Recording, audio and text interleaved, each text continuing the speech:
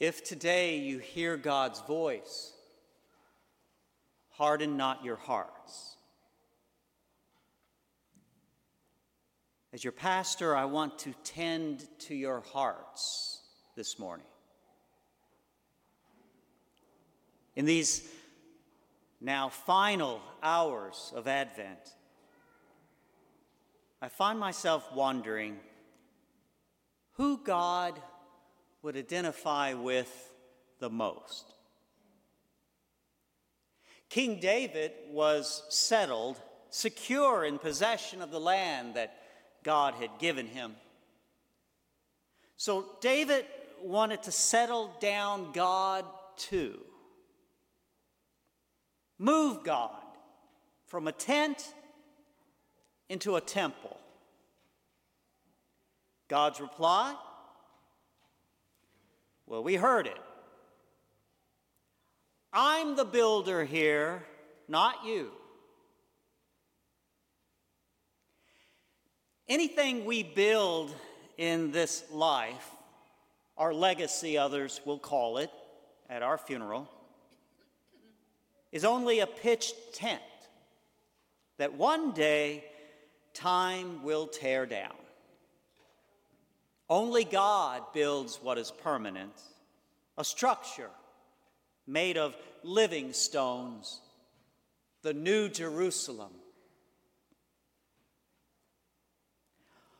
Why did God allow Moses and the chosen people to wander around lost in the desert for 40 years, living out of tents? Certainly not because God couldn't find his way. I believe God wanted his people to have a profound, soul-shaping experience of being the stranger, the refugee, the migrant, the vulnerable ones, so that they would learn deep down in their bones that they are utterly dependent upon God to save them. God wanted a tense people, an unsettled people, a people who would not forget what St. Paul declared today: to God alone be the glory. We, St. Bernadette, followers of Jesus Christ, are likewise called to be a tent people, conscious of our utter dependence upon God, a tent people who compassionately welcome the stranger just as God welcomes us, a tent people who are unsettled by the distribution of God's blessings. Now, I must admit, I was a little concerned coming to this Mass because it's so close to Christmas. I was concerned that I wouldn't be able to keep your attention, especially the attention of the kids. Santa is just too close. So I decided that I would have an experiential experiment. Got it right here.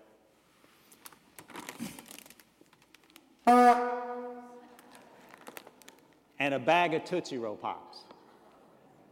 So this is what we're going to do. When I blow this horn, that's going to be the signal for every kid in this place to race up here and grab the bag. The first kid that grabs the bag gets all the bag, all right? And they know about this back there. So, ushers, you can open that door. Here we go.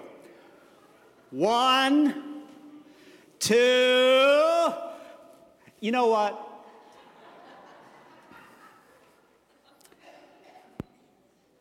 I bet you $1 to a donut that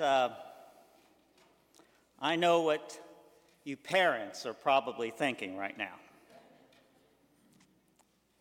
I suspect you parents are a little worried about anticipating the tears and fights, the disappointments, injuries, and anger that this experiment's going to cause, right?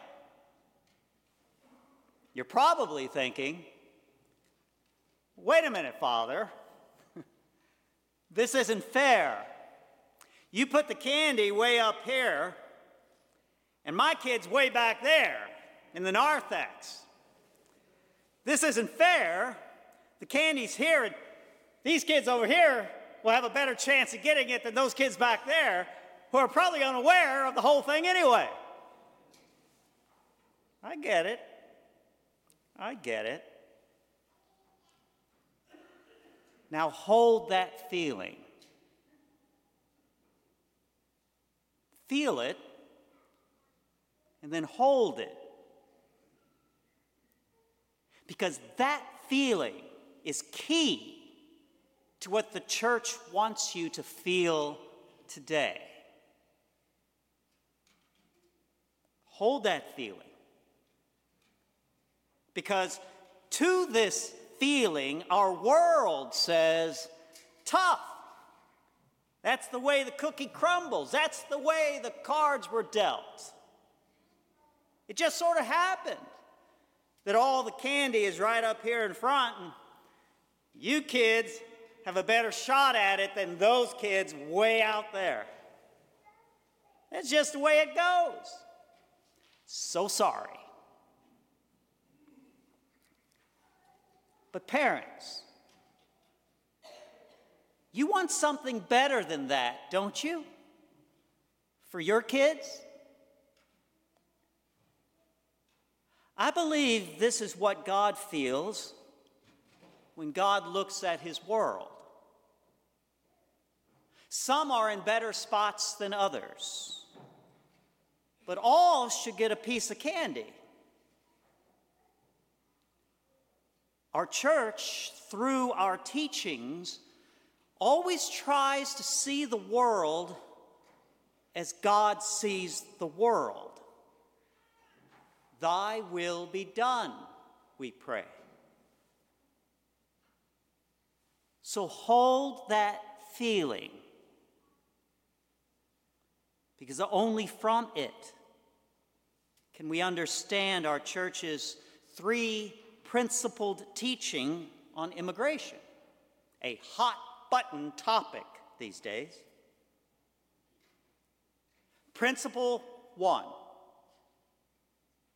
All people have a God-given right to migrate, to go to where they can provide for their family.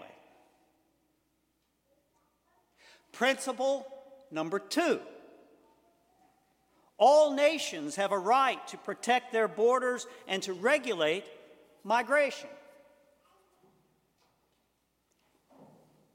Now, Principle 1 and Principle 2 seem to be at loggerheads with one another. On the one hand, people have a right to migrate, while on the other hand, nations have a right to secure borders. So how do we hold these two rights together? The world's politics shout, one or the other must cancel its opposite. But not us. Not Catholicism. This is where the church's third principle comes into play. Principle 3. Compassion and mercy are required in balancing Principle 1 and 2.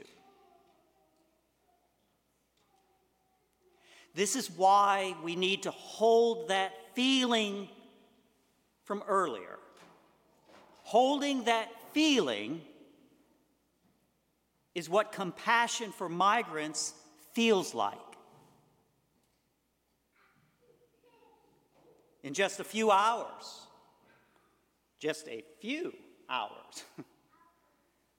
we will be remembering where Mary's yes to the archangel will lead her. To immediate service to her relative Elizabeth, and to a tent in the form of a stable when her new family had no place to lay their heads. Let yourself feel this final Advent morning what a displaced Mary and Joseph will feel in Bethlehem.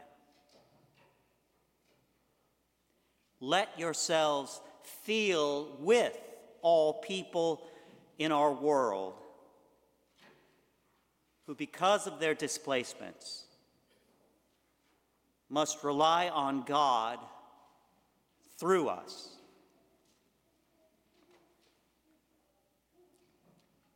If today you hear God's voice, harden not your hearts.